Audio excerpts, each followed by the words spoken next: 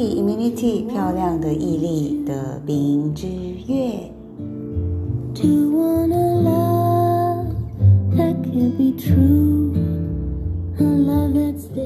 Hello， 有在收听的朋友们，你们好。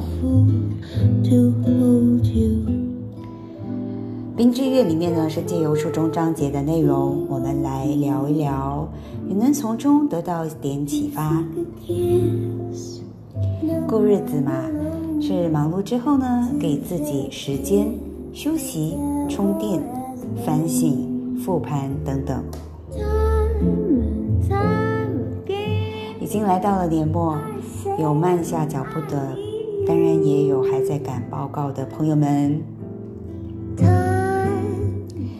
所以你呢，还有你的朋友们，其实是可以来听听这10分钟的 Pretty Immunity 漂亮的毅力 Podcast。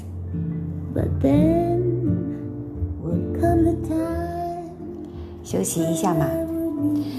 那在冰之月里面一直和大家分享的这本书的书名是在最好的时候遇见你，作者介绍艾莉 Ellie。 几年前呢，因为陶晶莹的邀约呢，她跨足了两性书写的领域。她的擅长是以冷调幽默的笔触，但是又让人不禁会落泪的励志描述，所以抚慰了都会女子心灵。我觉得感性方面也不只限于女性嘛，所以也适合男性，所以男女不拘。这集我们是来到了 Part 8， 章节8，弄丢自己迷了路的时候，子章节5，勿成勿扰，就是如果没有诚心就不要打扰。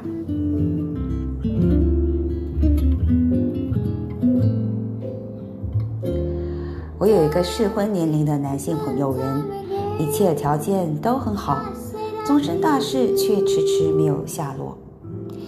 每当有人要帮他介绍对象才发现原来他的问题不小。问题出现在哪里呢？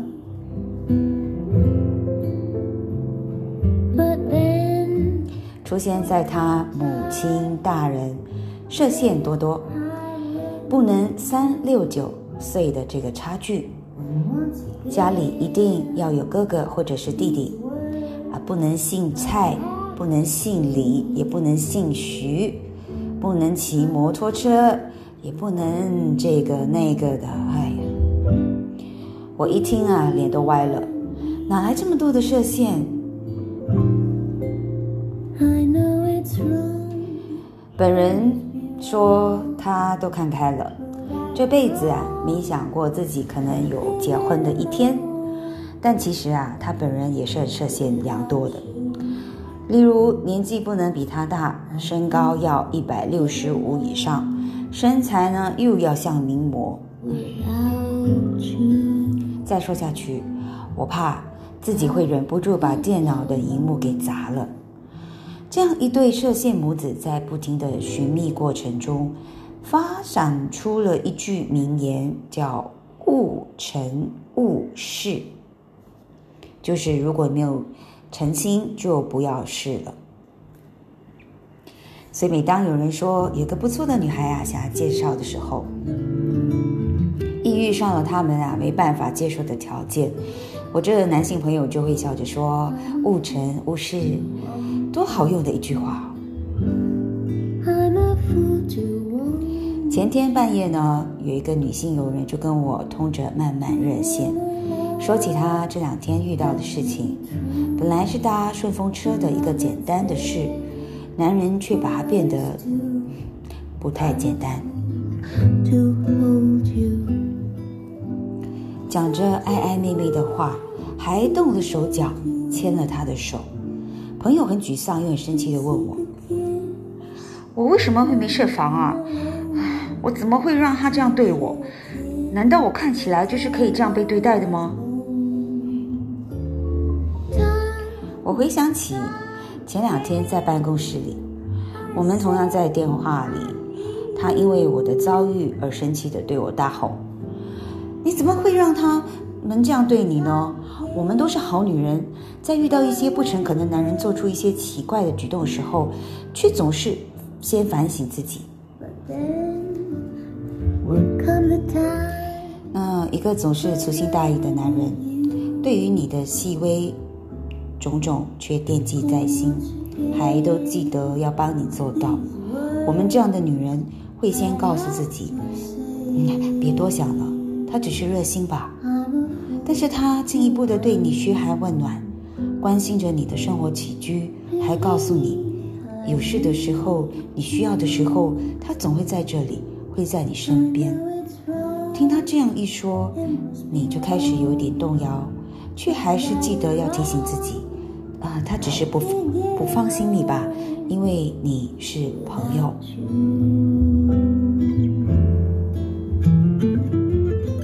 他接着呢，找尽了借口，天天都要见上你一面。在不能见面的日子里，午夜的漫漫热线总是切不断。他耐心地听着你说着心事，让你疏解，柔声地说这一切都不是你的错，还想尽办法逗你笑出声。你开始慢慢地放心，却还是忍不住地想，这一切是真的吗？他真的对我比较特别吗？他开始把你和你有关的事情认分地排入自己的这个行程表，你必须自己去处理去办到的事，他总是顺理成章地接过手去完成，还边笑着对其他朋友抱怨地说，你不知道啊，这个女人很麻烦的。那你因为这样的笑容而真正的放心了，把心给了他。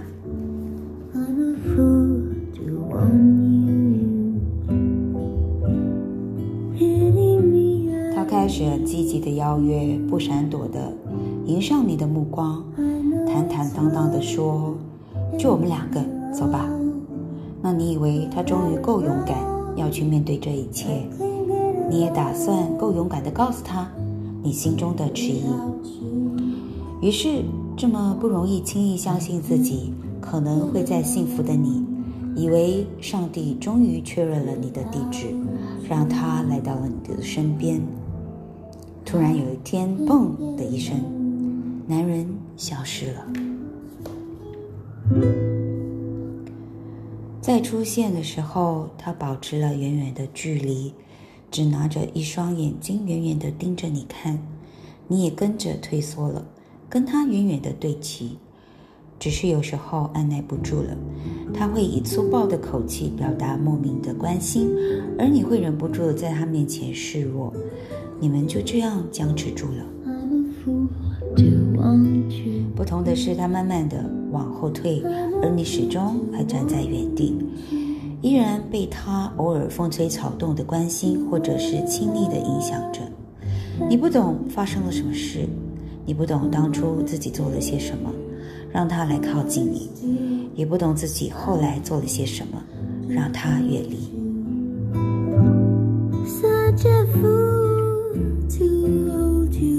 直到有一天，他的死党这样告诉你，他其实不懂得这些女人心事的，他不是这样细心的男人，你对他来说应该只是个很重要的朋友，他其实不曾动过情。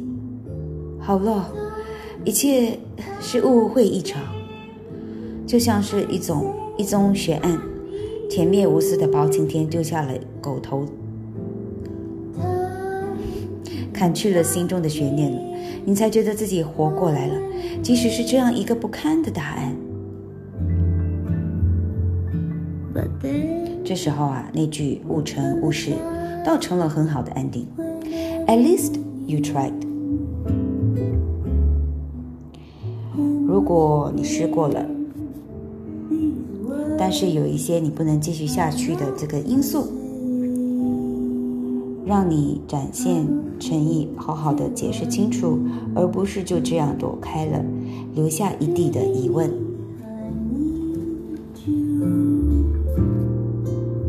I know it's wrong, it must be wrong, but right or wrong, I can't get along without you.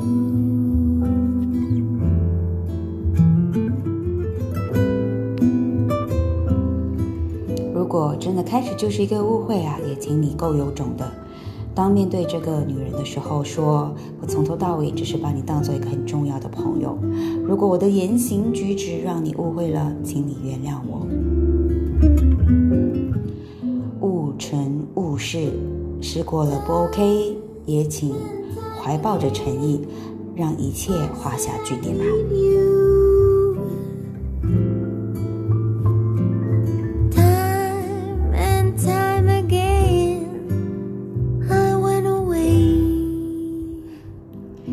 好，刚才我们讲到铁面无私包青天，其实丢下了狗头铡，其实就是斧头的意思啦。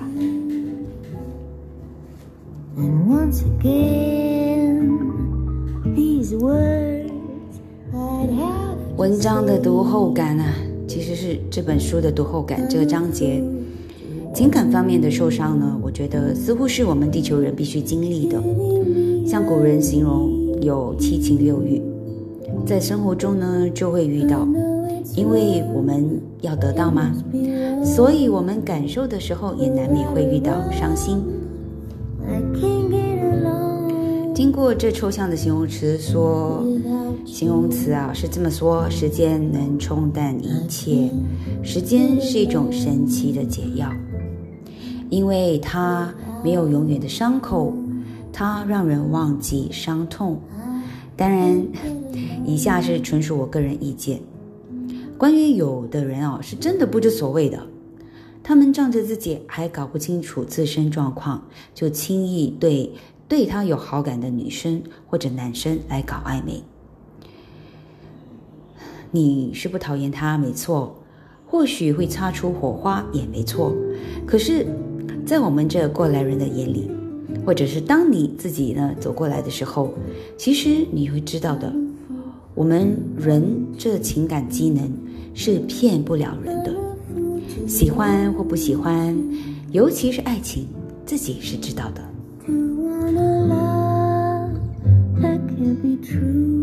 话说回来，我们活着都是幸运的人类，是来经历人生，所以我本身是赞成这一集里面的勿成勿扰，或者是勿成勿事，无法继续好好做个了结。